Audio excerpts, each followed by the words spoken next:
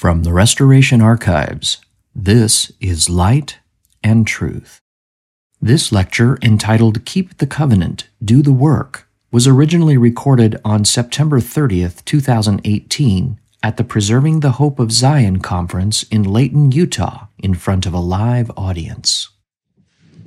I haven't had an opportunity to go through all of the questions that have been submitted.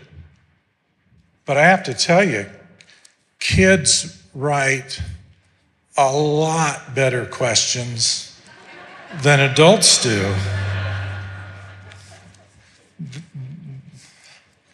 I probably should just use this instead of what I prepared. Let me thank the organizers of this conference. First of all, I appreciate the invitation and the opportunity to come and to speak. But I also appreciate all of the effort, the work, and the sacrifice that goes in when someone volunteers to put together a conference, because we don't have any standing fund. The people who volunteer to do conferences undertake a burden that's not just physically and emotionally demanding, it's also financially demanding. And so the people who put together a conference make enormous sacrifices individually and collectively, and I very much appreciate the opportunity to speak and the work that has gone into this. Like the other two speakers this afternoon, I want to talk to the kids who are here today, and the parents are perfectly well invited to eavesdrop, but my comments are tailored to the children who are present or who may listen to this at a later point. I've been looking forward to talking to the youth since I first learned I was invited to speak at this conference. The future always belongs to the next generation.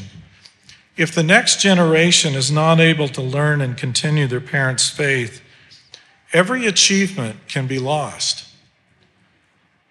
All talent, intelligence, and skill is perishable. Unless studied, knowledge can be forfeited. It's by your effort to preserve what has been newly restored that the covenant given by God will endure. Every past covenant has been broken. There are still remnants who benefit from past covenants, but today, only one covenant exists intact. Many of you are being raised apart from formal institutional church organizations. You're being taught in your homes instead of church-owned buildings. Your experience will be very different from that of some of your friends. It helps you to understand that God can be close to you wherever you worship Him. Most of your parents, when they were children, likely experienced religion only in a formal, organized setting with officials leading and controlling everything. Now, they ask you to commit to following God with much more of the responsibility resting upon you. Institutional, formal churches invest in programs and productions to help their members believe in God. Institutions pre-package what is taught so their members will agree with them on religious worship. God has provided you scriptures and given you the ability to read and think. You need to find God directly and let your religion include your individual search for truth. Joseph Smith defined Mormonism in this way. One of the grand fundamental principles of Mormonism is to receive truth, let it come from whence it may. We all want to freely search for truth, and when we find it, we want to be free to accept it. That is Mormonism. That is us. There's a new edition of scriptures available in paperback and online. They will soon be available in a leather-bound edition. These new scriptures are the most accurate and complete volumes of Joseph Smith's work made available. If you study them, your understanding of the restoration will exceed all others. Make them something you review daily, even if you only have a few minutes. While Joseph Smith was alive, he taught that the restoration would fail if the saints did not have the new translation of the Bible published as part of their scriptures.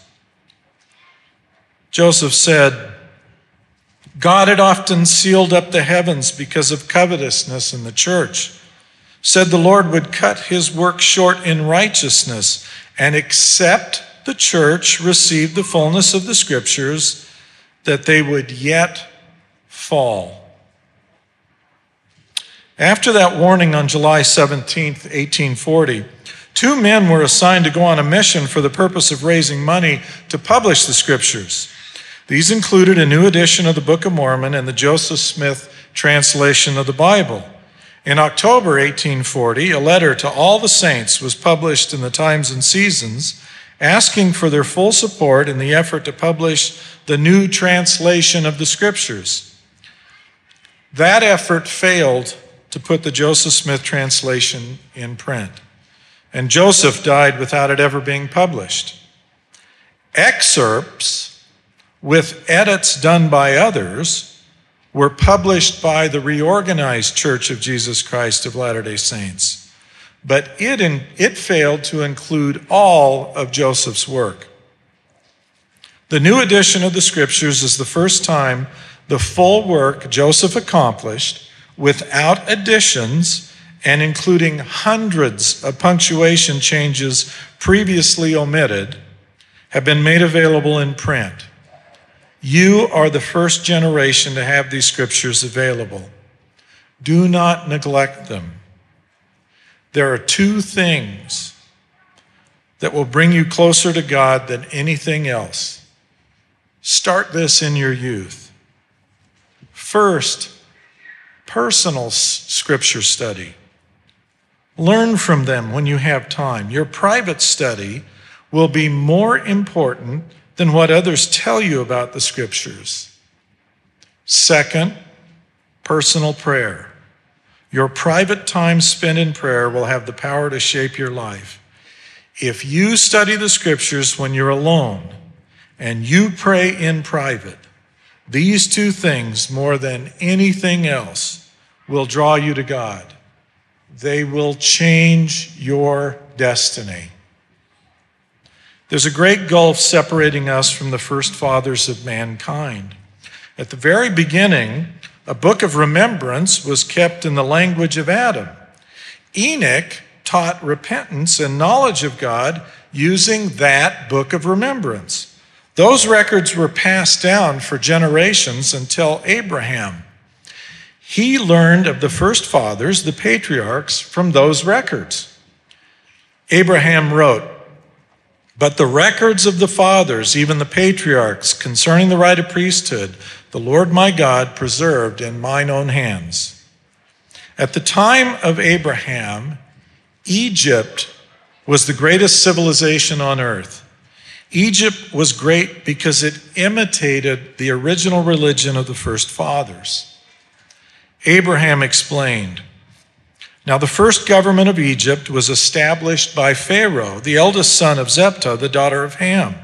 And it was after the manner of the government of Ham, which was patriarchal. Pharaoh, being a righteous man, established his kingdom and judged his people wisely and justly all his days. seeking earnestly to imitate that order established by the fathers in the first generations, in the days of the first patriarchal reign, even in the reign of Adam, and also Noah, his father, who blessed him with the blessings of the earth and with the blessings of wisdom, but cursed him as pertaining to the priesthood. Egypt began by imitating the pattern Adam, Seth, Enos, and their direct descendants through Noah used to organize the family of the faithful. Abraham calls it a government, but it was a family. The title Pharaoh originally meant great house or great family, because Pharaoh was the father over Egypt who taught and led them. Over time, however, the title Pharaoh came to mean king or tyrant who controlled people. The first pharaohs, or founding father of Egypt, imitated the first fathers of mankind. He could only imitate because he did not have the right to act as the patriarchal head of mankind. He nevertheless tried to be a shepherd who led by righteous example. Abraham knew more about the first fathers than did the Egyptians because Abraham had the original book of remembrance written by the fathers in the language of Adam. Today, scholars are trying to understand ancient Egypt. The earlier or farther back in time you look, the closer Egypt's imitation is to the government of Adam and the patriarchs down to Noah. The records of Egypt from the very earliest time are lost, but we have some records. The oldest are the pyramid texts. Then a few centuries later, there are coffin texts. Then much later are the Book of Dead texts. Near the end, we have the Book of Breathing texts. There are thousands of years between the first pyramid texts and the last Book of Breathings text. Within those thousands of years, the religion and knowledge of Egypt became more and more corrupted. The earliest records of the Egyptian religion, carved in the pyramid texts, date from 2500 BC. That was before Abraham, before Joseph was sold into Egypt, before Moses, and before the Exodus from Egypt. It was long before King David, King Solomon, and Elijah. These are their earliest records. More than 2,000 years later, we have the last records, the Book of Breathing texts. These were written at about 300 years before Christ. They were written during the time when Greece and Rome controlled Egypt. After Alexander the Great subdued Western Persia, Syria, and Tyre, he conquered Egypt and became an Egyptian pharaoh. When he died, one of Alexander's generals, named Ptolemy, replaced Alexander as pharaoh. The descendants of Ptolemy followed him as pharaohs in what is called the Ptolemaic dynasty of Egypt. You probably heard of Cleopatra. She was a descendant of Ptolemy and was queen of Egypt at the time when Rome controlled Egypt. Rome fell into a civil war during Cleopatra's lifetime, and Mark Antony, one of the generals of Rome, fought against Octavian, hoping to become emperor. Cleopatra sided with Mark Antony. Cleopatra and Mark Antony both died by suicide when Octavian defeated the Roman-Egyptian military controlled by Mark Antony. When Octavian won, he became the undisputed Roman emperor and Egyptian ruler, and his name was changed to Caesar Augustus. Jesus was born while Caesar Augustus was the Roman emperor and ruler of Egypt. Beginning long before Abraham and ending just before Christ was born, the records of Egypt were carved, painted, or written. The religion of Egypt changed and became more elaborate in places and more vague in others over those thousands of years. The very first pyramid texts date from the 4th dynasty. The next records, the Egyptian coffin texts, date from the 7th and 8th dynasties. They show changes in the religion of Egypt from the earlier pyramid texts. Abraham lived during the 9th or 10th dynasty at a time called the First Intermediate Period. This was a period of significant change or apostasy for the Egyptian religion. But even before Abraham, the order established by the first fathers, despite efforts to keep the faith, had been poorly preserved. The pyramid texts are the oldest records, but they were carved during the 4th and 5th dynasties. By the time these records had been carved, 6 or more centuries had passed between the original and their preservation. This would be like us composing the history from the time Robert the Bruce gained Scottish independence through the death of Joan the Arc for the first time today. After the First Intermediate Period came the Middle Kingdom during the 11th and through the 14th dynasties. It was during the First Intermediate Period that Joseph was sold into Egypt. The Book of the Dead dates from the New Kingdom or 18th dynasty. Moses lived during the beginning of the 18th dynasty, and Josephus dates the Exodus from Egypt at that point. Over the long time period of their history, Egyptian religion changed. It began emphasizing ascending to heaven following this life. But it later emphasized navigating the dangers of the underworld where the dead face perils, tests, and judgments.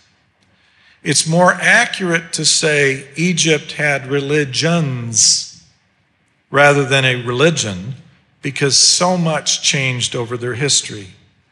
Solomon dedicated the temple at Jerusalem during the 20th dynasty, a little over 1,000 years BC. An attempt to reconstruct the religions of Egypt requires the study of materials that date over nearly 3,000 years. Over that time, a great deal of change, uncertainty, apostasy, and error crept in. Much was lost, but also much was added. Some things were amplified or extended and represent uninspired efforts to improve on the original. Even the most meticulous scholar, using the most inspired approach, will never be able to reconstruct the original religion or that order established by the fathers in the first generations in the days of the first patriarchal reign, even the reign of Adam. Yet, God demands that our hearts turn to the fathers, or we will be wasted at his return. This requirement is not to turn to them in just a figurative way, where we do genealogical work to connect ourselves with our recently deceased forebears. That work is a wrong-headed effort to seal people to those kept in prison. The return of our hearts will require us to have the same religion and the same beliefs in our hearts that the original fathers had beginning with Adam. Only in that way will our hearts turn to the fathers. God declared to Abraham that the chosen descendants, the people of God, would call Abraham their father. They would need to have that same religion belonging to the first fathers. God explained, "For as many as receive this gospel shall be called after thy name, and shall be accounted thy seed, and shall rise up and bless thee as unto their father." The term used by God, this gospel, is the original holy order of the first fathers, including Adam, possessed at the beginning.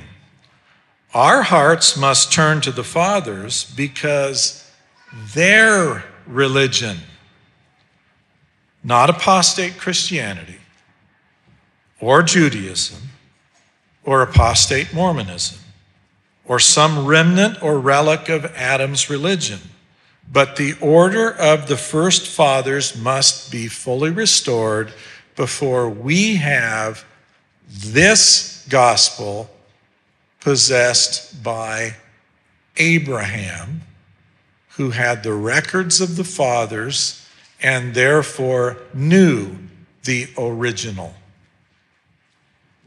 Adam still presides and still holds the keys. Joseph Smith said, Adam holds the keys of the dispensation of the fullness of times, that is, the dispensation of all the times have been and will be revealed through him, from the beginning to Christ, and from Christ to the end of all the dispensations that are to be revealed. I'm going to interject a thought. Every single dispensation that has ever been or ever will be is always the last dispensation until apostasy. And then it's no longer the last dispensation. You are living in the last dispensation. Now, hopefully it won't end as all others have ended. In an October 1840 proclamation to the saints, Joseph and the High Council in Nauvoo hoped to see happen in 1840 what did not happen then, has not happened, and may only happen if people honor the covenant offered last year. The proclamation said, "The work of the Lord in these last days is one of vast magnitude and almost beyond the comprehension of mortals. Its glories are past description and its grandeur insurpassable. It has become the theme which has animated the bosoms of prophets and righteous men from the creation of this world down through every succeeding generation to the present time.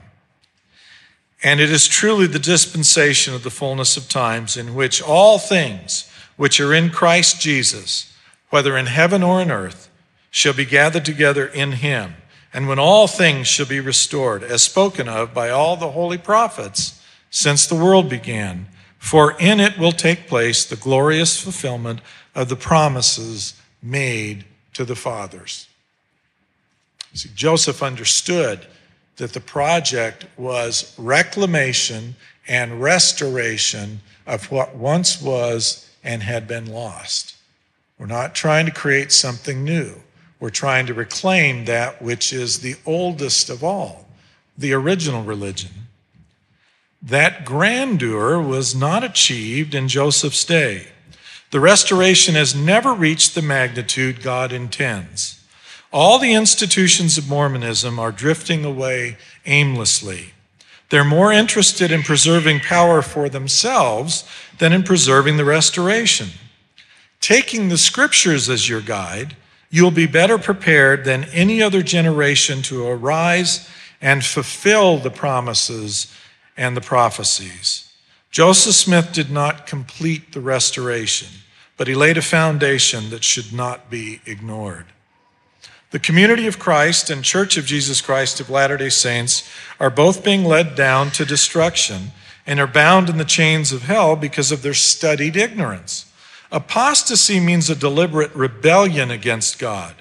They're in apostasy because they are deliberately changing the ordinances, have broken the covenant, and are rejecting Joseph Smith's teachings and revelations. They've been deliberately walking away from the restoration and choosing to align themselves with a doomed world. This process was described by Alma. "He that will harden his heart, the same receiveth the lesser portion of the word. He that will not harden his heart, to him is given the greater portion of the word, until it is given unto him to know the mysteries of God, until they know them in full. And they that will harden their hearts, to them is given the lesser portion of the word, until they know nothing concerning his mysteries. And then they are taken captive by the devil, and led by his will down to destruction. Now this is what is meant by the chains of hell.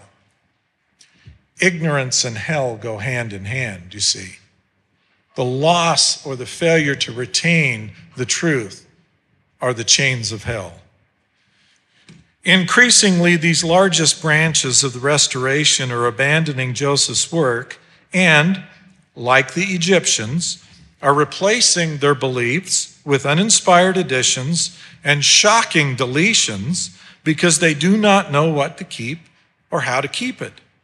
You can behold the growing ignorance in the meetings, conversations, conferences, and spirits of these people.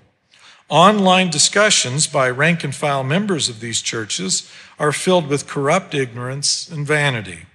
Voluntarily, they know nothing about the mysteries of God. This erosion of knowledge has grown year by year until now their meetings and conferences are astonishingly superficial and banal. I do not rejoice in this, but mourn it. It does not need to continue.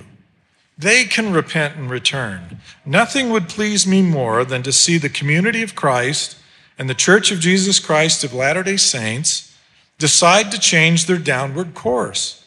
Like everyone else who is lost in darkness and foolishness, I invite them to repent and return. The gospel is vast, and only the beginning, introductory part of the restoration was established through Joseph Smith. There's still a great deal left to recover. The task is daunting. Unto what can I liken it to help you see it clearly? I stand beside a great ocean, and I cannot convey it to you. I'm but a man, and all I have is a cup with which to show you. If I labor all my life using my cup, I can never convey the ocean to you. Using the limited talent and means I have, and with only a cup at a time, I can never convey enough to allow you to comprehend the ocean's sheer size. My effort mocks the great ocean because my measure is too modest, comparatively microscopic. Using a cup, how can I ever portray the depth and pressure of the ocean? How can you ever discover its vast range of temperature in my small cup? How will you understand the relation between temperature and current, or the great power of the ocean's current?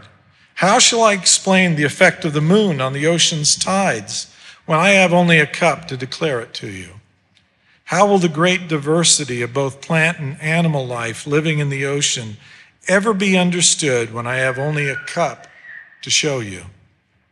In the top 600 feet of the ocean lives 90% of known oceanic animal life, but the ocean is over 36,000 feet deep. Mount Everest rises 29,000 feet, and the ocean plunges down more than 7,000 feet beyond Everest's height. If 90% of the animal life we know lives in less than the top 2% of the ocean, how much life is there in the oceans we know nothing about? Life we've not even a hint exists may thrive in abundance in depths completely hidden from our knowledge. The grandeur of Christ's gospel makes my capacity to declare it pitiful. I confess my inability, and I fear I can never do enough to help this generation to awaken and arise. If I can help you grasp even a little of it, then let me point you to God who can do the rest. Men cannot utter what you need to learn. I'm not capable, and it is not lawful. Great and marvelous are the works of the Lord and the mysteries of his kingdom, which he showed unto us, which surpass all understanding in glory and in might and in dominion, which he commanded us we should not write while we were yet in the Spirit, and are not lawful for men to utter. Neither is man capable to make them known, for they're only to be seen and understood by the power of the Holy Spirit, which God bestows on those who love him and purify themselves before him, to whom he grants the privilege of seeing and knowing for themselves, that through the power and manifestation of the Spirit, while in the flesh, they may be able to bear his presence in the world of glory. You can know. God can show it to you. I testify to you that that has and does happen. But if God deigns to show you some of his great mysteries, never think that excuses you from the labor still left undone. Rejoice in your knowledge, but do not forsake God's work. There have been some people who've been pointed to the greatness of God's work and have been so captivated by the wonder of the ocean's shoreline that they've gone astray. They've wandered off into their own exploration, thinking they have found something greater in a starfish than what's been shown to them in my cup. They failed to continue because they think themselves independently enlightened and self-sufficient. One of the immediate casualties of their arrogance is their loss of any part in Zion. Zion will be interdependent, cooperative, and community-based. Zion will not consist of a solitary spiritual sojourner wandering the vast intertidal zones of an almost infinite shoreline. No matter how much they may discover along that journey, they will not grasp the ocean's depth they could have found in Zion. There are many paradoxes, meaning apparent contradictions in the gospel. Very often we must accept two truths that seem opposed to one another. The gospel is more art or music than math or science. But some kinds of art require math and science to engineer its creation. The scientist and artist may believe their skills conflict, but the gospel includes all truth and therefore unites both. You will find paradoxes. Welcome them. Often ocean life depends on pressure of the great deep to exist. Pressure more than 1,000 times our atmosphere at sea level exists at ocean depths, yet there is life there. That life exists with 15,750 pounds of pressure on each square inch and is utterly dependent on the physical law that you cannot compress a liquid. Things that live there would explode if suddenly brought here. And if you were taken there suddenly, you would be crushed. The gospel is an ocean and includes both. We live with conflicts, paradoxes, and opposing opinions. We must be at peace with all these. There's a poem in the book of Job I rather like. This is taken from a modern version. Have you given the horse strength? Have you clothed his neck with thunder? Can you frighten him like a locust? His majestic snorting strikes terror. He paws in the valley and rejoices in his strength. He gallops into the clash of arms. He mocks at fear and is not frightened, nor does he turn back from the sword. The quiver rattles against him, the glittering spear and javelin. He devours the distance with fierceness and rage, nor does he come to a halt because the trumpet is sounded. At the blast of the trumpet, he says, "Aha!" He smells the battle from afar, the thunder of captains and shouting.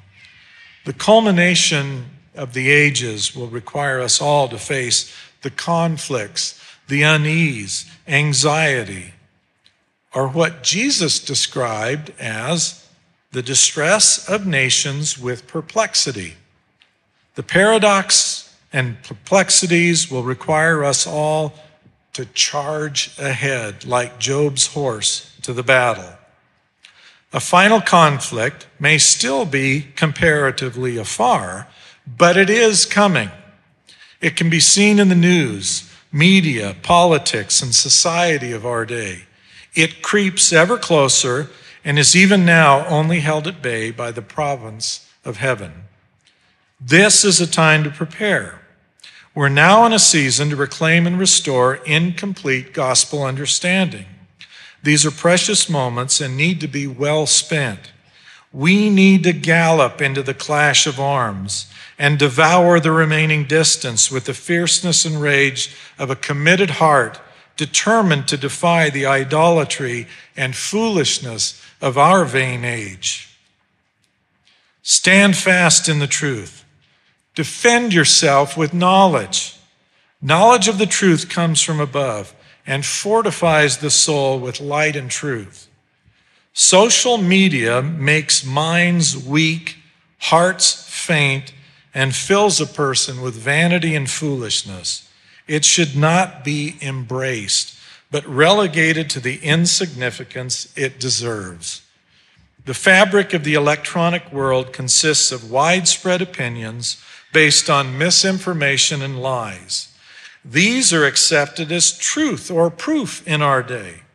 Those who are most engaged in social media are the most prone to believe in lies. Social media can cause emotional and mental deficiencies. Turn from it. Political leaders do not want to solve problems. They want to preserve them so they can falsely promise to find an answer one day. They need problems to support their craft.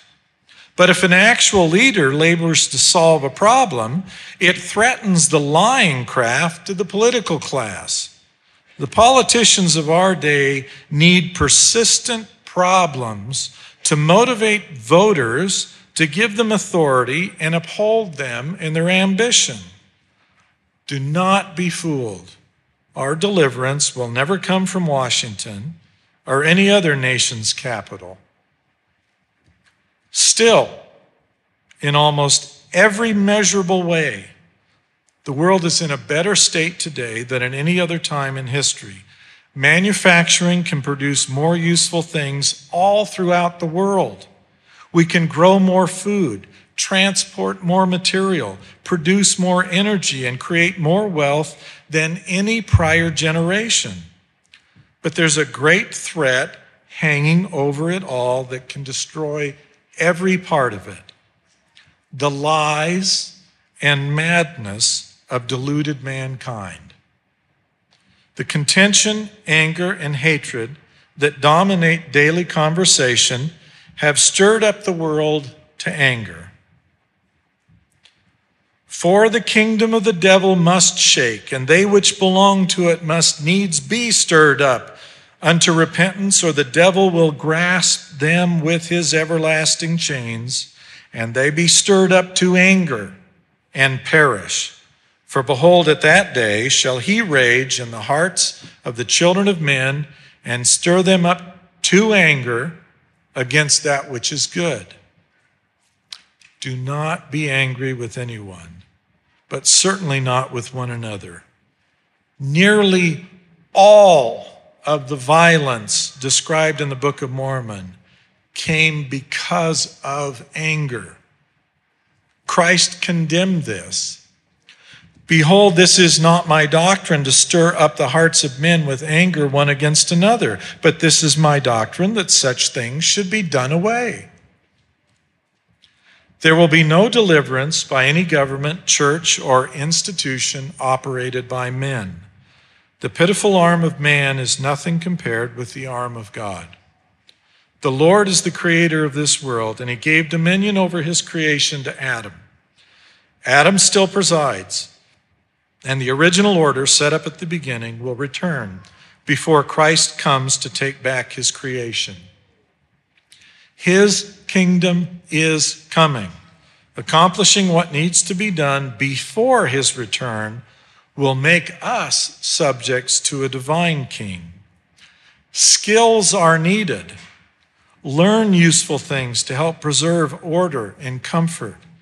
Agriculture, metallurgy, medicine, mechanics, construction, engineering, hydraulics, husbandry, and every practical skill will benefit God's kingdom. So will literature, music, art, and humanities. Society needs to have fire to cook and fire in our hearts to make life whole. Learn all the useful knowledge the world can offer, and remember that knowledge of God is more valuable than it all. Apostle Paul is credited with being the father of the Protestant Reformation. His words about grace were used to reconceive man's salvation. Martin Luther saw in Paul's words the possibility of salvation by grace separate from institutional authority and control. At the time when Jesus Christ had living officials administering rites of the gospel, Paul was able to wrestle from heaven a dispensation. Using that dispensation, Paul became a dispensation head who did more, worked harder, and labored more abundantly in ministering to Christ's sheep and spreading the gospel than any other man we know of. Paul was not jealous of the others who knew Christ and had been called by him to the ministry. But there is some evidence of fear and jealousy towards Paul for his success in obtaining an independent dispensation of the gospel. Paul explained his diligence in spreading the gospel. In labors more abundant, in stripes above measure, in prisons more frequent, in deaths oft. Of the Jews 5 times received I 40, save one. 3 times I was beaten with rods. Once I was stoned. 3 times I suffered shipwreck. A night and a day I've been in the deep. Journeyings often, perils of waters, perils of robbers, perils by countrymen, perils by the heathen, perils in the city, perils in the wilderness, perils in the sea, perils among false brethren, in weariness and labor and sleeplessness often, in hunger and thirst, in fastings often, in cold and nakedness, besides those things that are outside, that which comes upon me daily, the care of all the churches. Despite the opposition Paul experienced among believers and non-believers alike, he remained of a cheery disposition. I have learned in whatever state I am to be content. It is this kind of contentment we should see among people today. When God's people are stirred to anger with each other, then even God is against them. After the spot for a temple in Missouri was revealed, the people who went there polluted it by their jealousies and fighting. The unbelieving Missourians were used by God to expel them from the place they had hoped to build a temple. They were surprised the holy spot could be taken from them. After it was taken, God explained why. Verily I say unto you, concerning your brethren who have been afflicted and persecuted and cast out from the land of their inheritance, I, the Lord, have suffered the afflictions to come upon them, wherewith they've been afflicted in consequence of their transgressions. Yet I will own them, and they shall be mine in that day when I shall come to make up my jewels. Therefore they must needs be chastened and tried, even as Abraham, who was commanded to offer up his only son. For all those who will not endure chastening, but deny me, cannot be sanctified. Behold, I say unto you, there were jarrings and contentions and envyings and strifes and lustful and covetous desires among them. Therefore, by these things they polluted their inheritances. They were slow to hearken unto the voice of the Lord their God. Therefore, the Lord their God is slow to hearken unto their prayers, to answer them in the day of their trouble. In the day of their peace, they esteemed lightly my counsel, but in the day of their trouble, of necessity, they feel after me. If the covenant with God is kept, then he will allow his house to be built. The covenant cannot be kept if there is jarring, contention, envy, strife, lustful and covetous desires. If we do the same as those who went before, we would pollute the ground again. I'm thankful we do not yet have a place to pollute. It would be better to never gain a promised place for God's house than to take possession and pollute it. The content Apostle Paul taught the believers of his day: let your consecrations be without covetousness, and be content with giving such things as you have. For he has said, I will never leave you, nor forsake you, so that we may boldly say, the Lord is my helper, and I will not fear what man shall do unto me. Alma taught a lesson that we accepted by covenant as a statement of our faith. And now, my beloved brethren, I have said these things unto you that I might awaken you to a sense of your duty to God, that ye may walk blameless before him, that ye may walk after the holy order of God, after which ye have been received.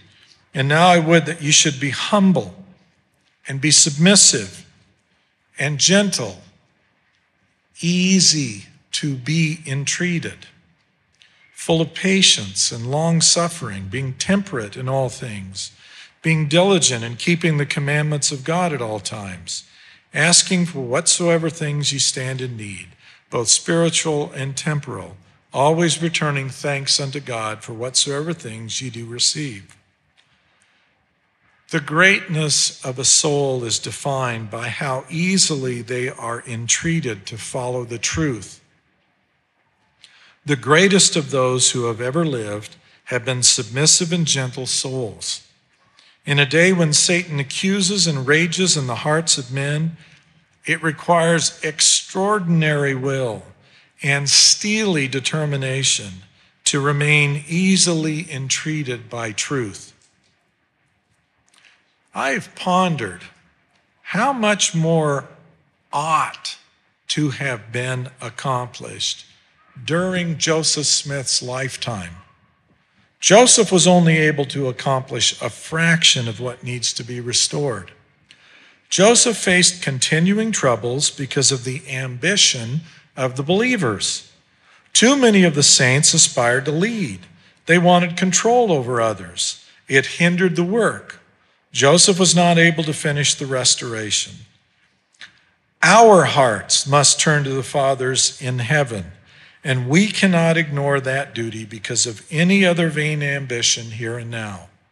We should be less astonished by the earlier failure and far more astonished at how little we have learned from their failure.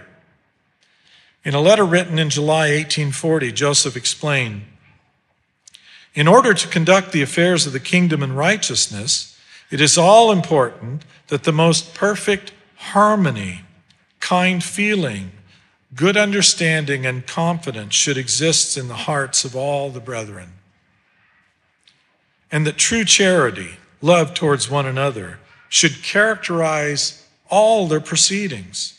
If there are any uncharitable feelings, any lack of confidence, then pride and arrogancy and envy will soon be manifested, and confusion must inevitably prevail. In that same letter, Joseph said he wished the people would progress, but did not see that possible until a different spirit led them. It would be gratifying to my mind to see the saints in Kirtland flourish, but think the time has not yet come, and I assure you that it never will until a different order of things be established and a different spirit be manifested. It is in consequence of aspiring men that Kirtland has been forsaken. After nearly a half year of imprisonment, Joseph described the importance of a calm mind in order to hear the still small voice of God.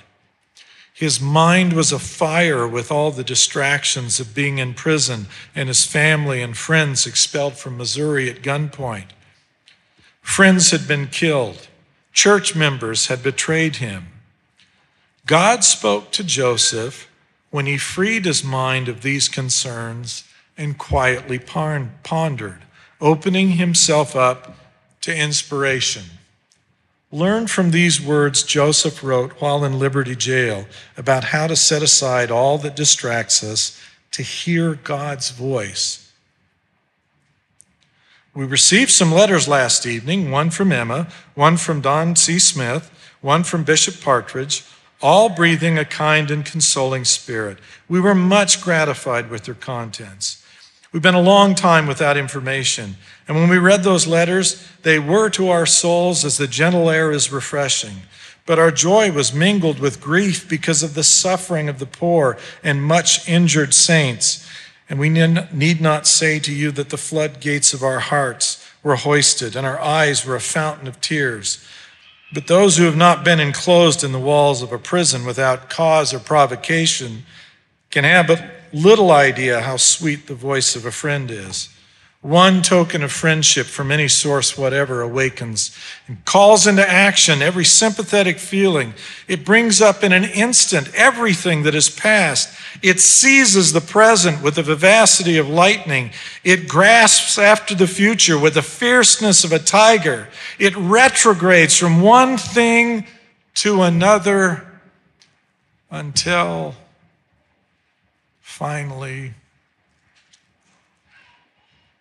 all enmity, malice and hatred, and past differences, misunderstandings and mismanagements lie slain victims at the feet of hope.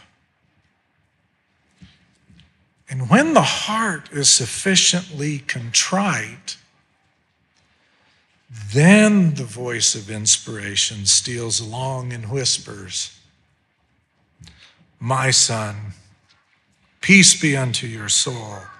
Your adversity and your affliction shall be but a small moment. And then if you endure it well, God shall exalt you on high." This world is a place of trial and testing. Before creation, it was planned that when we came here, we would be proven by what we experience. That happens now. Prove yourself by listening to God, hearing his voice, and obeying. Sometimes we are like Alma and want to do greater things to help God's work. But the greatest work of all is to respond to God's voice and prove you are willing to listen and obey him. I want to show you the depths of truth that spreads through the ocean, distances and directions that are infinite. But I must be content to use only a cup to give what little a man can measure and convey. Only God can show it because it is too great, too far above man's poor ability. It's not lawful for man, neither is man capable to make it known. For it is only to be seen and understood by those who purify themselves before God, to whom he grants this privilege of seeing and knowing for themselves while in the flesh. It was a year ago that a renewed covenant was given to all willing to accept it by God. New covenant people sprang into existence when a few accepted that gift.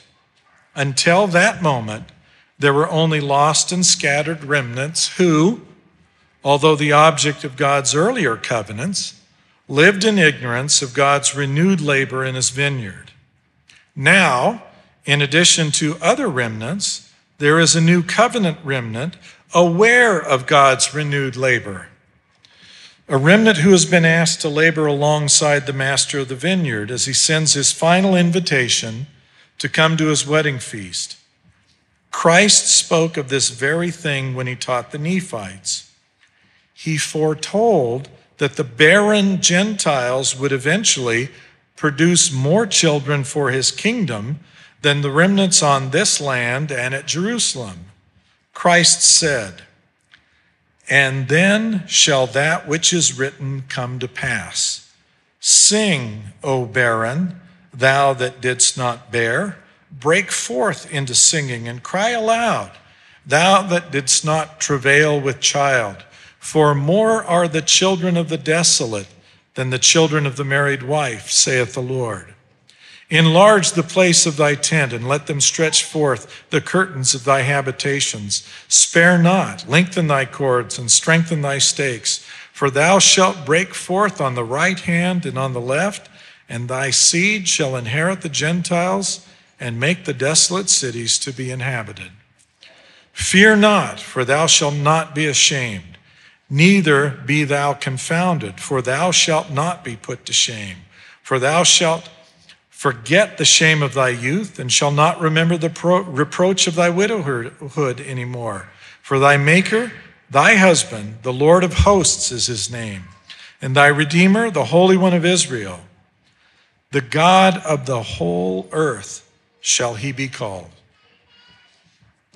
We can see a new and different meaning in Christ's Book of Mormon prophecy to the Nephites. Before, Christ's words seemed to foretell that the lost and scattered remnants would build the Lord's house in the New Jerusalem.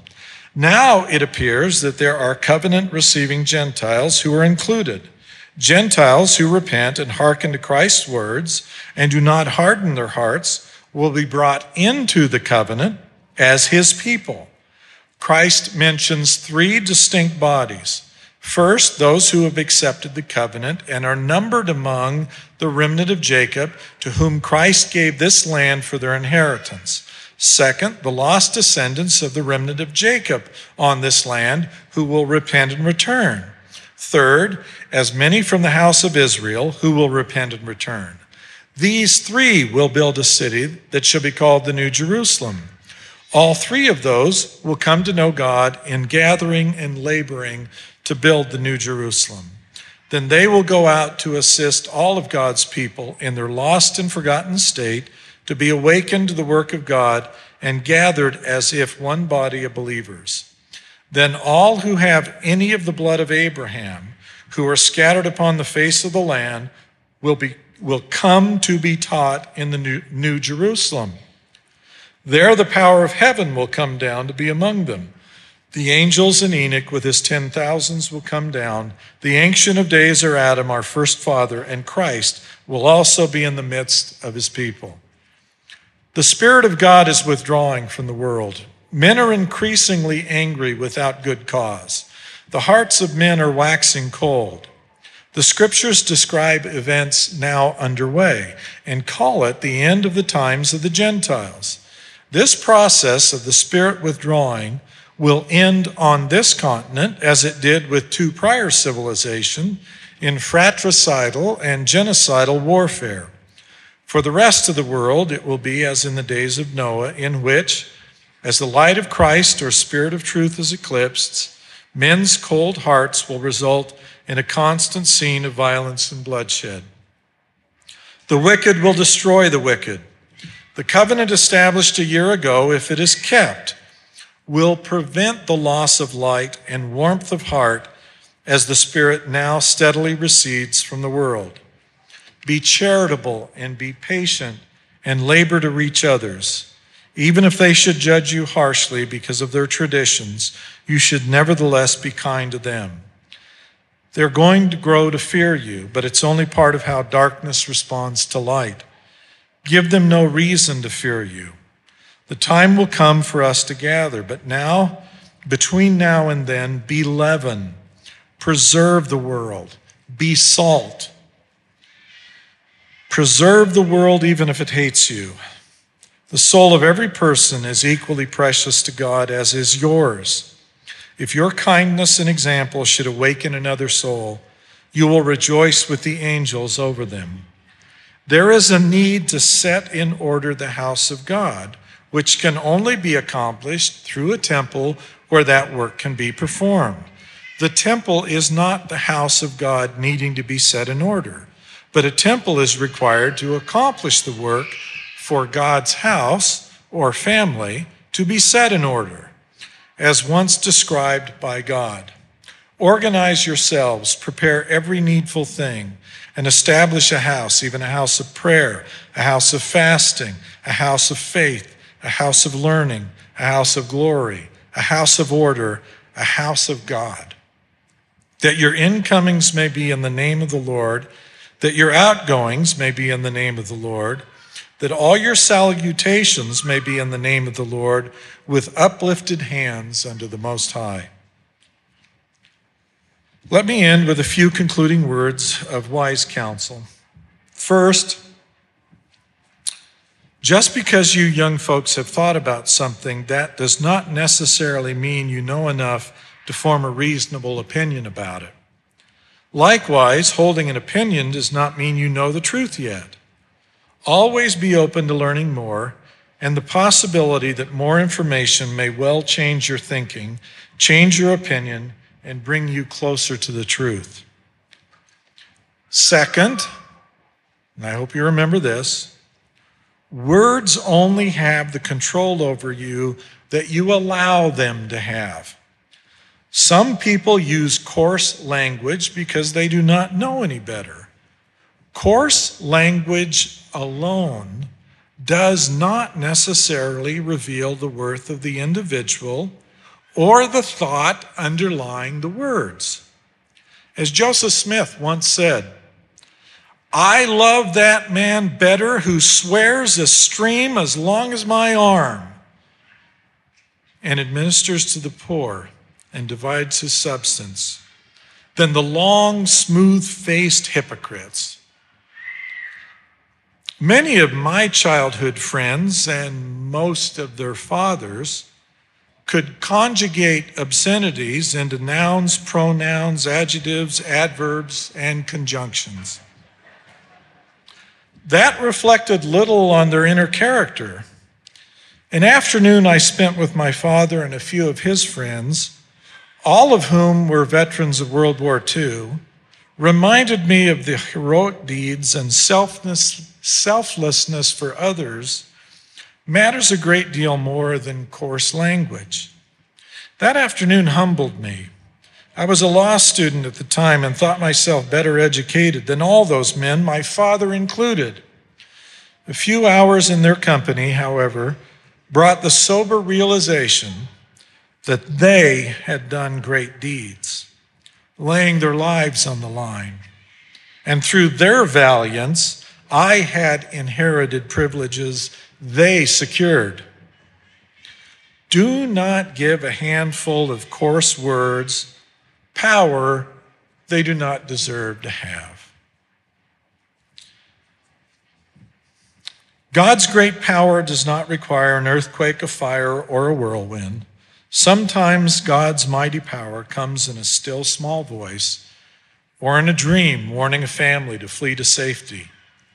God uses small means and simple things to accomplish his greatest influence. If you will allow him to guide you with small means, he will save you from destruction here and in the hereafter. Finally, virtue matters. Morality matters. Chastity matters. One of the greatest sources of joy and misery is our ability to produce children. The union of man and woman inside a marriage where children can be born to parents who want them and are prepared to love and care for them is how the power of procreation was intended to be enjoyed. Separate from that, it's produced a great deal of misery in this world. Be moral, be chaste, guard your virtue. I teach these things in the name of Jesus Christ. Amen. Now, there's a couple of things before I start answering these questions. There have been several people who have asked me about large print editions of the scriptures, and the first large print volume that is now currently available is the Book of Mormon. It can be purchased through Amazon, and it is available. And I brought one with me that was given to me by the folks at the Scriptures Committee. There were multiple people who have asked me about large print edition set of Scriptures. I don't know who asked first, and the people who asked were elderly, so it's really ungracious of me to say this, but whoever's first up here to pick this up, it's yours. And some of you may want to stay seated and be entertained by what could be a potential rush between the elderly. Okay, one other thought. I know that there are those who have reasons that have inhibited them after they had been rebaptized. They did not want to submit their name to the Recorder's Clearinghouse. And there are some people who have what I consider to be legitimate reasons for that. But precautions are taken. Any incoming information to the Recorder's Clearinghouse is recorded in handwriting in a book. There's no database. There's nothing that can be looked up electronically. No one can hack and retrieve a site.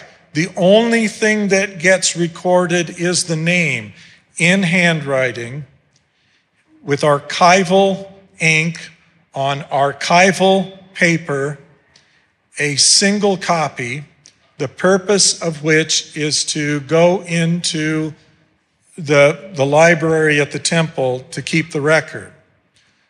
Whatever reason you may have to inhibit you from submitting the name, the process is not completed until after you have submitted the name for recording at the Recorder's Clearinghouse. And rest assured that the confidences will be kept, and there's nothing to be hacked. Okay, so with that, I got a bunch of questions, and these are from the kids, as you'll presently see. I and many other teens would like to get to know you better, so what is your favorite color? It's the only question I could think of. Blue. It's the color of my eyes. It's also I won't say that. What do we need to do individually to prepare for the end times? Don't suck.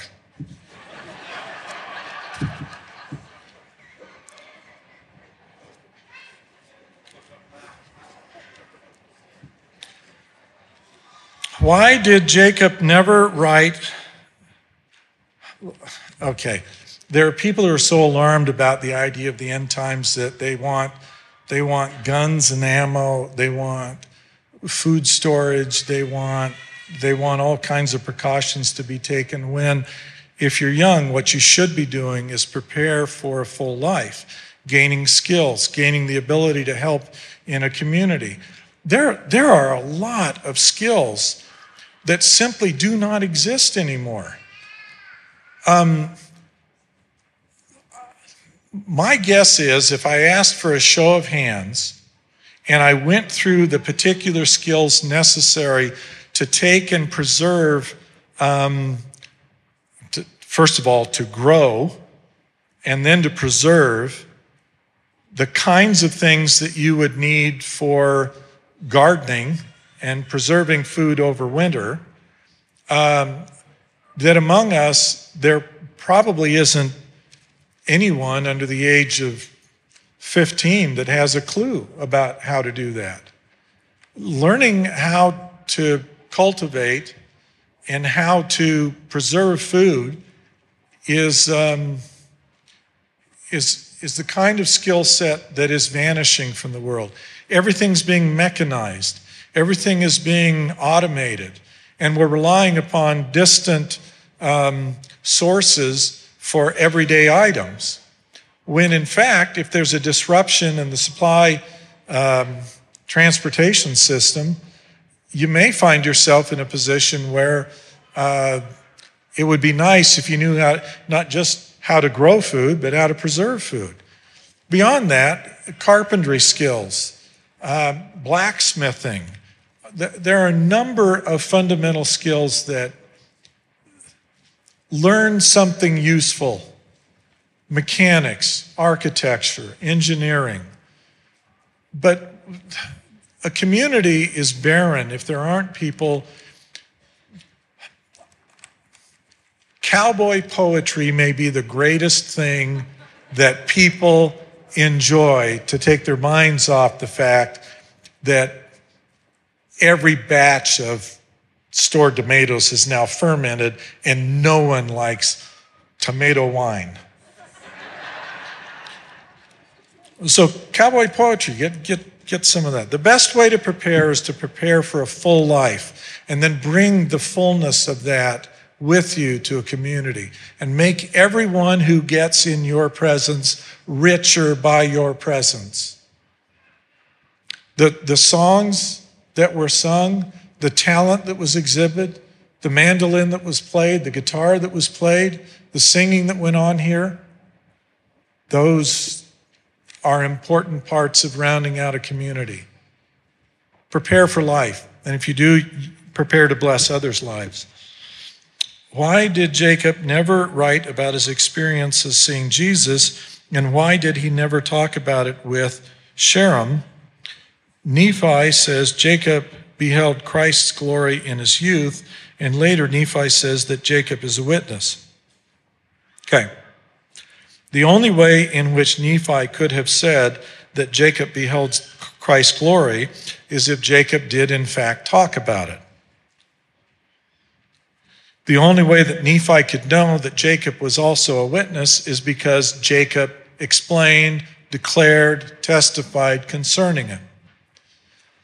I don't know what was going through the heads of those who maintained custody of the small plates of Nephi. But the small plates of Nephi appear to have been created 100% by Nephi, and then they were handed down. Nephi wrote 85 to 90% of the small plates of Nephi material in 1st and 2nd Nephi. And then he handed that record with blank pages to Jacob. Now, implied in that is, here's a record. It includes blank pages. You can add more. Apparently, no one took any thought for generations to add more. If you read what happened to the plates and the handing down in the small books that follow after, some of the people made their carving on the very day that the plates were delivered to them. And they said, I got the plates, and now I'm turning the plates over to this guy, tag you're it. And that's their entry into the record of the small plates of Nephi. And no one appears to have looked at it and said, well, why don't we add yet more? And Nephi left explicit instructions. He made, early on when they arrived in the Americas, he made the large plates. And on that, there was history carved. It was approximately 30 years after that. It was 40 years from the time of the first experiences that he had in the wilderness. So it was decades after the first experience. It was 3 decades after the large plates were made that the small plates were made. And the purpose of that was very specialized. Its purpose was not to record history. He says the more history part of our people are on these other plates. So if you want to know everything that went on, you need to go to the other plates, because that is the location in which the history of the Nephites. He wanted only those points of sermons and teachings, which were the high points, to lead the posterity in order to come to Christ. That was the purpose of the small plates. Apparently, whatever it was that Nephi learned about Jacob's experience in coming to Christ, he learned directly from Jacob, and in all probability, it got recorded on the more history part, the large record. But Jacob's record, which he ends twice, he actually completes his record, and then he writes a supplement or an addendum to his record.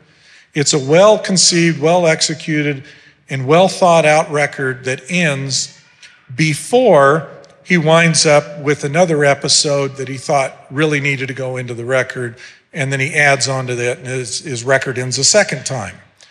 But he had a very specific purpose in mind. He was following the example of Nephi, who gave a record, adopted the testimony or language of Isaiah in order for Nephi to testify to the things he had seen and he had heard, because he was forbidden from writing his own record about them. So he adopted the words of Isaiah to bear his own testimony.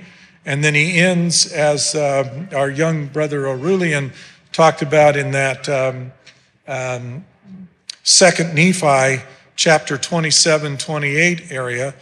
He even quotes a verse, 2nd Nephi, and I'm using the LDS chapter and versification, 28:14. The very first book I wrote, The Second Comforter, has a dedication in it that dedicates the book to the few who are the humble followers of Christ, and cites 2 Nephi chapter 28, verse 14. Embedded within that verse is the reality that there are only a few who are the humble followers of Christ. Nevertheless, they are led that in many instances they do err. So Nephi explains why he used the Isaiah text. Jacob followed the example of his older brother, and he does the same thing for the same purpose. He takes a lengthy prophetic description of the house of Israel down to the end of the history of the world and into the millennium, which he turns into what's traditionally called Jacob chapter 5, to bear testimony of what God had shown him. He begins or prefaces the Jacob chapter 5 material with saying, I told all of the people to come up to hear me deliver a sermon on the morrow.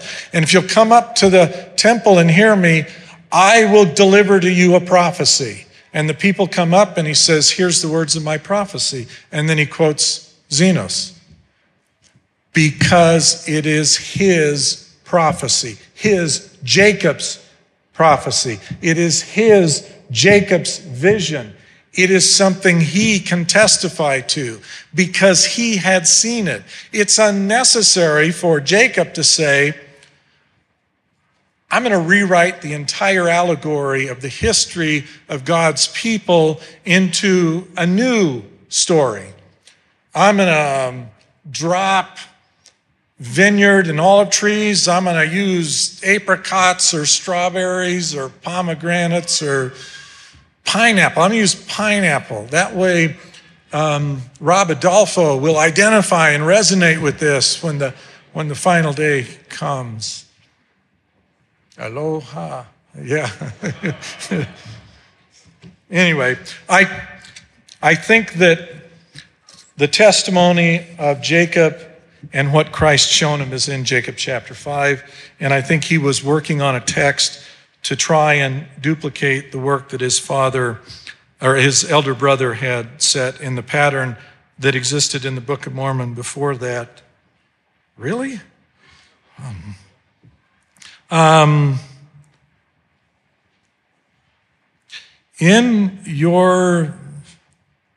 They crossed out, they started to write opinion, and then they crossed that out and wrote view. And then parenthetically, hopefully informed by Scripture, close parentheses. Kids are more candid than adults. Would Zion and its temple be established before or after judgments are poured out on the world? Oh, and then he gives some examples, or she gives some examples, EMP, nuclear, ground war, etc. Look, it's really clear that you can use the Scriptures to only figure out timing in a macro setting. Their purpose is not to permit you to figure it out in a micro setting and to be able to know when to buy and when to sell General Motors stock. If you knew that, then you could frustrate God's work. But let me give an example. There was a series of events that occurred during the creation of the world. At one point, there is a council. And in the council, there's a selection that gets made. Two critical roles that were necessary to fulfill in this world was the role of the first father, or Adam, and the role of the Redeemer, or the Messiah. The first role to be filled was the Messiah, because the Messiah needed to redeem the whole of creation. In fact, it was as a result of the appointment and the identity of the Messiah that the creation itself could then proceed, because he then says, let us go down. The creation, in order for the Redeemer to redeem it, needed to be the Redeemer's creation. It needed to be infused with his ownership, possession, control, legal right, his inheritance. So you had to choose him at the very beginning before the creation itself could even commence. There was one who stood up and said, hey, I want to be that role, and he was rejected, and he resented the fact that he had not been chosen. In the New Scriptures, the Old Covenants, the book of Genesis, you get a description of those events. And in the Teachings and Commandments, where the book of Abraham is preserved, you get another description there. You can find it in the book of Revelation. You can find it in Isaiah. But the best descriptions are in Moses' account in Genesis now and Abraham's account. So they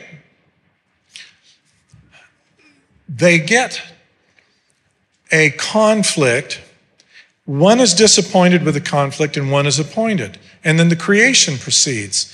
And the creation goes on for several indeterminate periods of time during which certain milestones have to be achieved.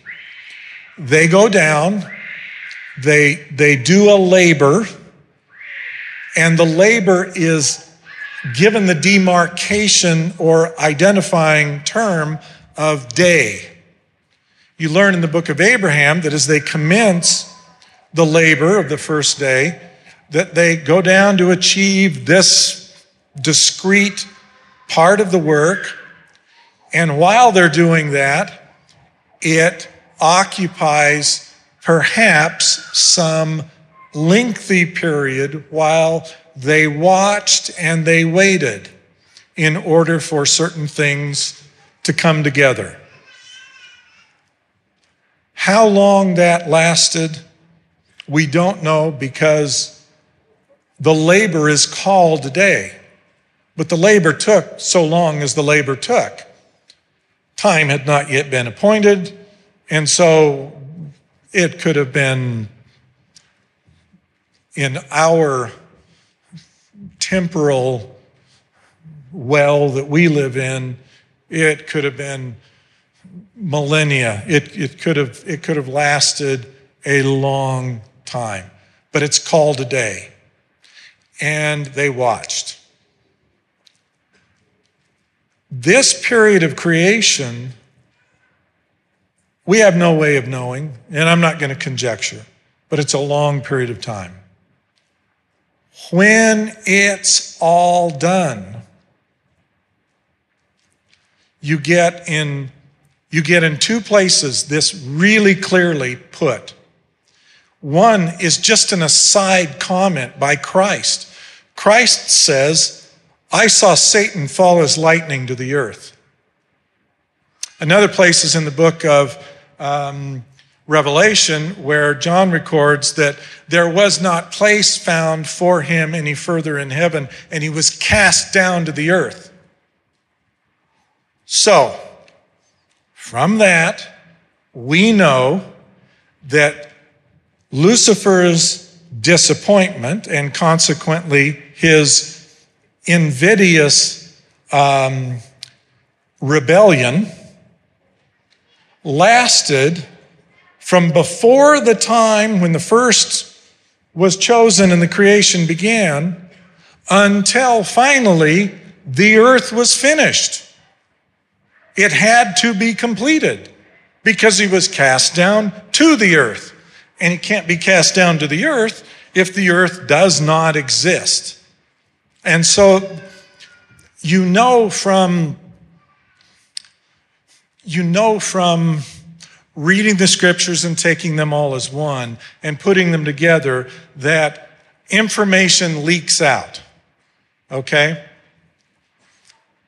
There must be a people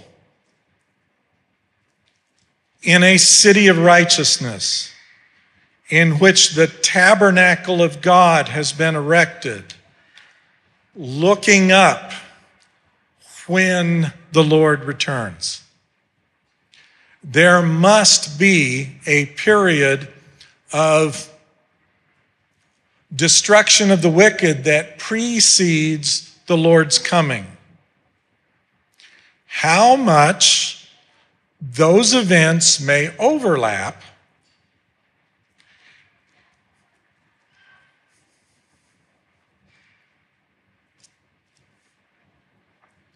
well, sometimes I get in trouble. It's apparent to me.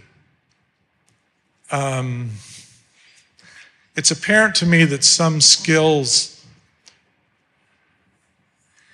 exist that the Lord is going to require in order to complete the house of God. It cannot be completed if, as a result of warfare and disruption, there's no ability to get those skills employed in the work of fashioning and fabricating the appointments that are necessary for the house of God. And so I don't know how much of an overlap there's going to be, but there certainly has to be some very specific things done to make the house of God suitable and appropriate for the restoration of the original religion. And so I think Zion has to be, the New Jerusalem has to be in existence. The house of God has to be in existence. It has to be accepted by him. And there has to be a righteous group of people that are gathered and looking forward to his return. Sometimes God is a minimalist, and the way in which prophecy gets fulfilled is so modest that it can escape the notice of all the great ones of that age, as in the coming of Christ when he was born in Bethlehem. And then sometimes he does rather dramatic things, like the cleansing that occurred on this land before he visited the people in Bountiful. Ewan, what is your best method for interpreting scriptures? Number one, I assume that all the scriptures are trying to tell me the same thing, and they are not trying to contradict one another. They're simply different facets triangulating in onto the same subject matter.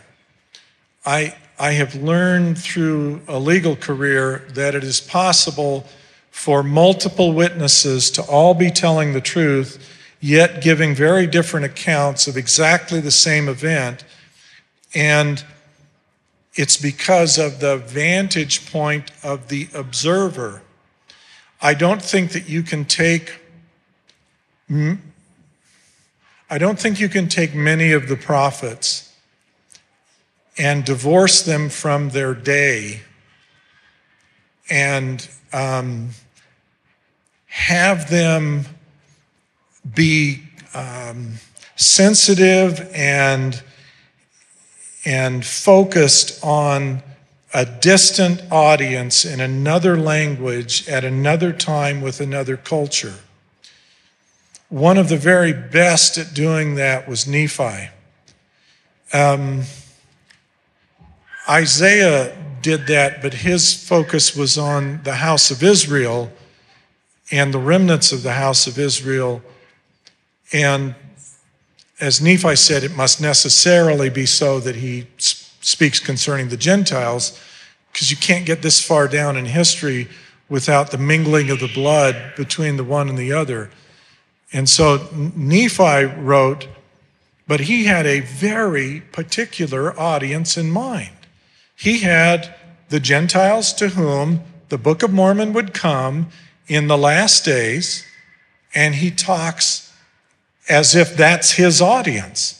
He wants to speak to us. He wants us to be informed about how it all fits together.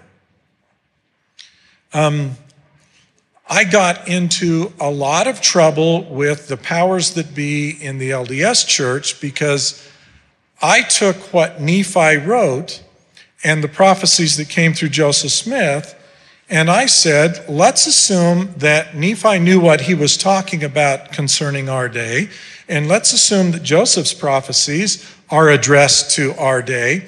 What would our history look like if we wrote it from the humbled standpoint of people who had incurred God's ire because of the way in which we had failed to measure up to what had been asked of us? The Book of Mormon rather looks like the Gentiles are going to get it and fail with it. Christ's prophecy in the LDS version in chapter 16 of 3rd Nephi talks candidly about when the Gentiles shall reject the fullness. If we take Christ at his word, then we only have two choices. One choice is that the glorious Gentiles have not yet rejected God's word, and therefore everything is intact and all is well in Zion. But we're going to. And the second option is the Gentiles managed to reject the fullness of the gospel right then upon the death of Joseph. And if you read what the Lord said in January of 1841, he described how you could know whether or not the Gentiles to whom the restoration came were going to be rejected. If they were not moved out of their place and they were blessed and God defended them, then they'd done what God asked. But if they were driven out of their place and they suffered scourging and sore trials after being run out of their place in Nauvoo, then you could know that they didn't measure up. So I accepted the premise that prophecy ought to control the themes of history instead of our theoretical reconstruction of history like historians and scholars do. If we're humble enough to say, we're not going to try and write a historian's account, we're going to try and write what the prophets told us would happen, well, then it looks rather like passing the heavenly gift.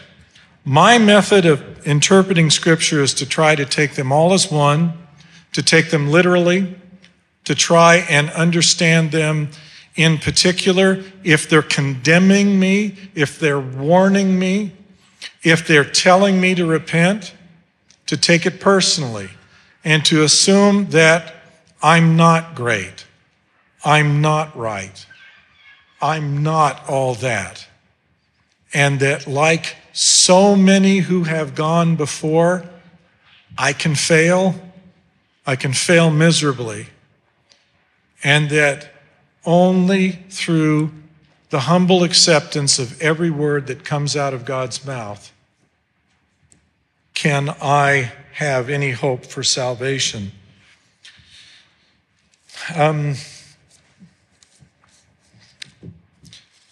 In the Covenants and Commandments, section 33, it says, quote, "And I, John, saw that he received not the fullness at first, and in this way he qualified," and in parentheses, different from D&C 93, "to be called to become the Son of God."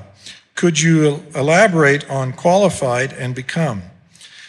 There's actually another place in Alma where Alma is talking about how in the first place they were all on the same level, and that it was through heed and diligence that some rose above, and so they qualified to become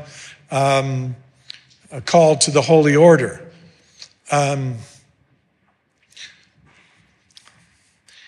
If I had a board, I'd draw a line, and I'd say, in the beginning, when the souls of men are created, we all stand on exactly the same plane.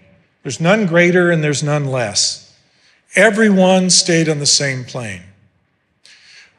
There was God the Father and God the Mother. These were exalted beings whose glory surpasses all description. But we, their children, are not like them. They are something altogether much greater. Jesus Christ was the one who, the words are heed and diligence in Alma, gave heed and diligence to what the Father commanded. And so Christ began to rise in glory, in knowledge, in intelligence. The glory of God is intelligence, or in other words, light and truth. He became a greater light. He became a possessor of greater truth. Christ rose above. In fact, I think the argument can be made from Scripture that we collectively, and perhaps every one of us individually, could not have faith that we could be like God the Father until Jesus Christ proved that by his heed and diligence it was possible to become like God the Father.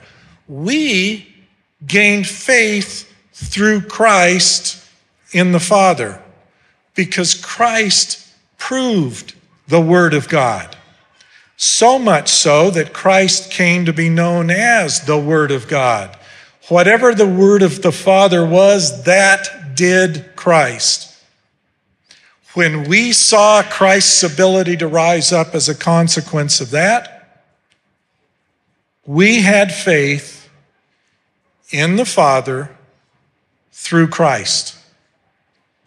And so Christ's example as the Word of God led us to have faith that if we were to do the same thing, that is, give heed and diligence to the words, that we might likewise rise up. So Christ qualified to be the Son of God by giving heed and diligence to the word of the Father. And we, in turn, gained faith in the plan, in the word of the Father, by witnessing what it was that Christ exemplified. As a consequence of that, we had the faith to come here, to place ourselves in peril, knowing that the only way you get out of this world is through death, and that the grave can forever take possession of and imprison the dead unless someone rescues you from death and hell. We had the confidence to come here, knowing that when we arrived, these tabernacles are not going to last. Sometimes they wear out before we get a chance to exit here. But if you work them hard, they work better. So exercise. Take your vitamins. But Christ qualified not because he was created uniquely, individually, and differently, or occupied a different level than did we at the beginning.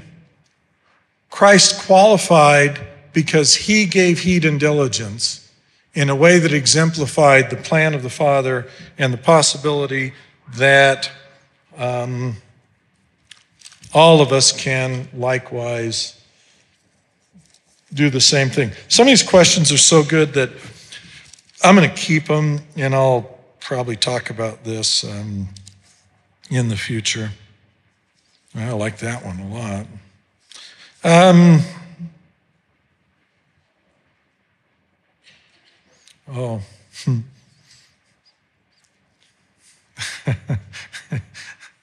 So here's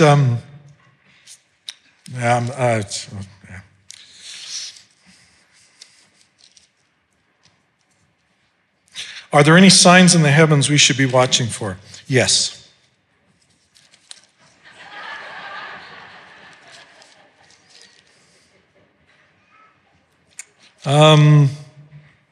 Cal.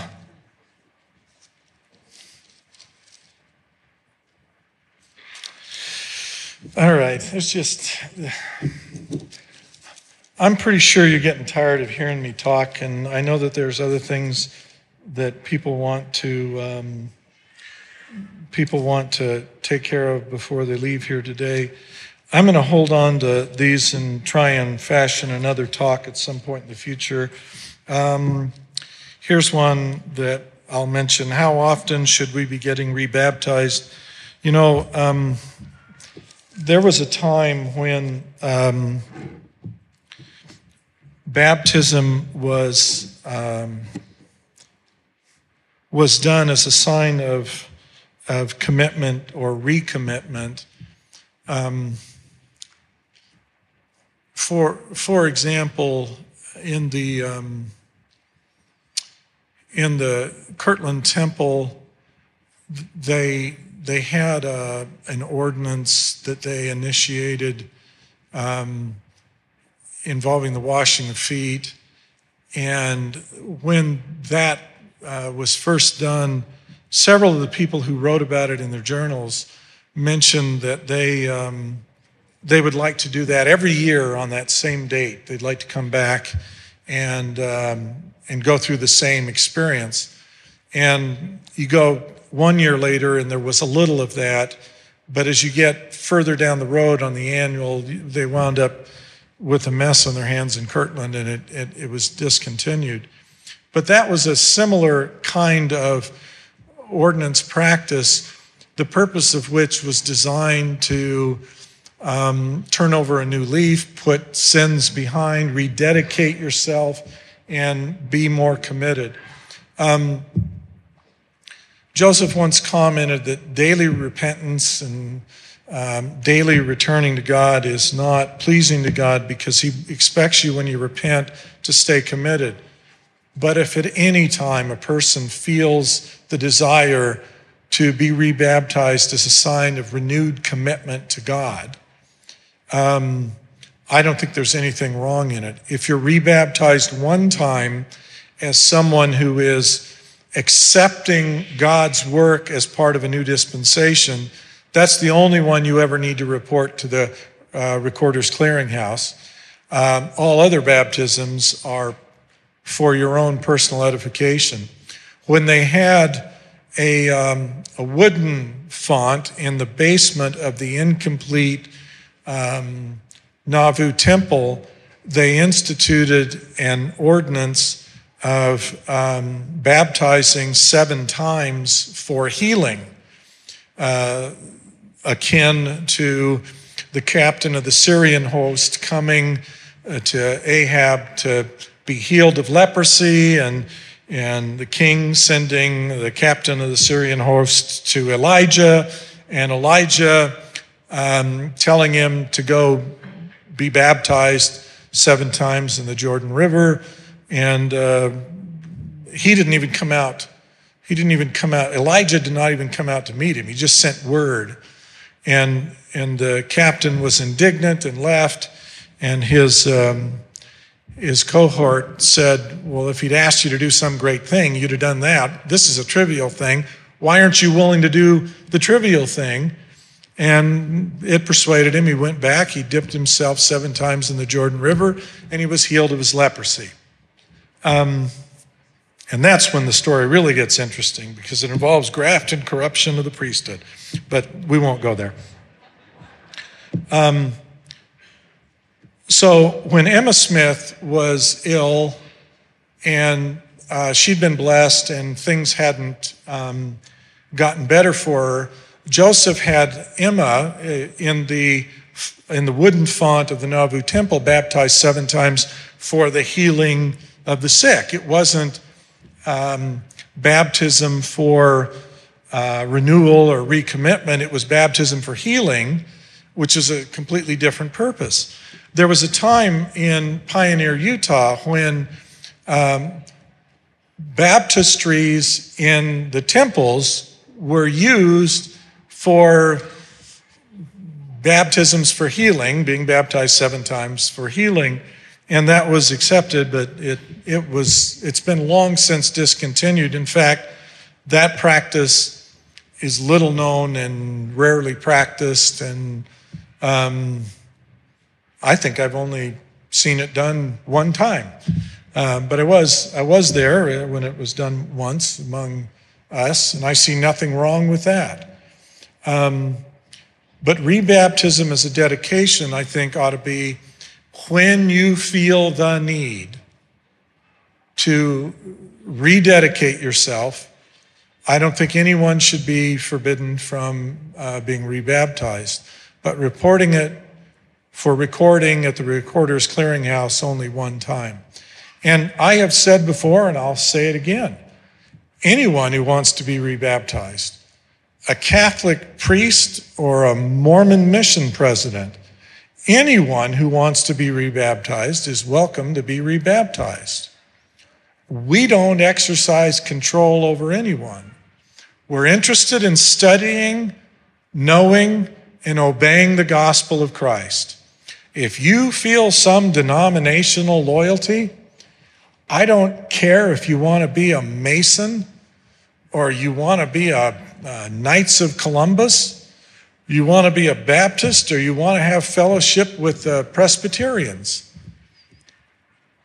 Rebaptism is a sign that you have accepted the restoration that began through Joseph Smith and has recently been renewed again, with God willing to extend a covenant to the Gentiles.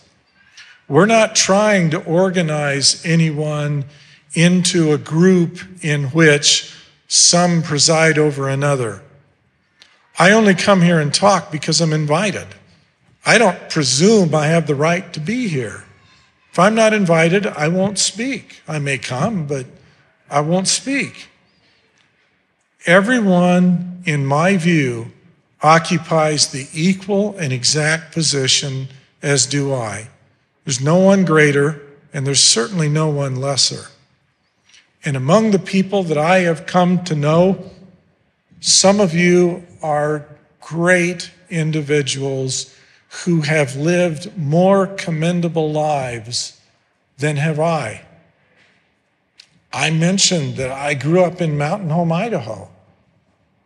If it wasn't criminal, it wasn't entertaining when we were kids.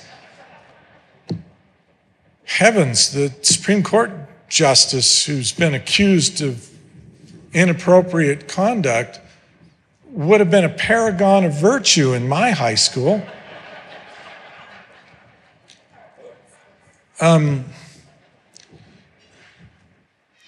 I admire and look up to many of you. I think that in some respects, God wants to make sure that no one haughty, proud, and who thinks themselves better than another will ever be permitted to speak on his behalf. I think God wants the weak things of the world. I think he wants the broken things, the things that have no doubt about their admiration for God because they see nothing about themselves that's worthy of admiration. Someone who only wants to be as accurate, as truthful as they can be, and to trust God as the author and the finisher of his work, to get themselves out of the way and let God be the one who is the mover. I bear testimony of the things that God has said to me. I communicate them as honestly and as forthrightly as I'm able to do, but I take no credit for it. And I don't pretend that I deserve to be anything. I think many of you are greater people than you hardly comprehend.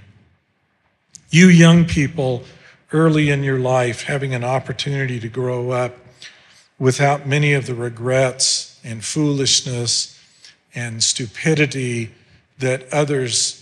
I did not seriously cross the restoration's path until I was 19 years old. You're growing up exposed to it so early in life that you can become an encyclopedia of truth if you'll dedicate yourself to it. The gospel is vast and it is glorious. It's edifying. Don't waste your time with science fiction. The gospel is far more interesting. It has so much more reach. In the name of Jesus Christ, amen.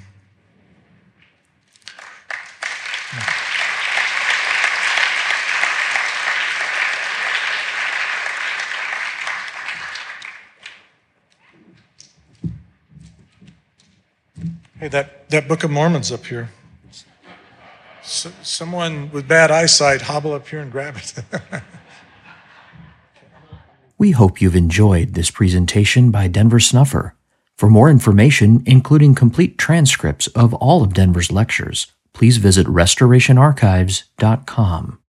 If you would like to hear more Light and Truth, please take a moment to subscribe. Just search for Light and Truth in your favorite podcast app. Thank you for listening.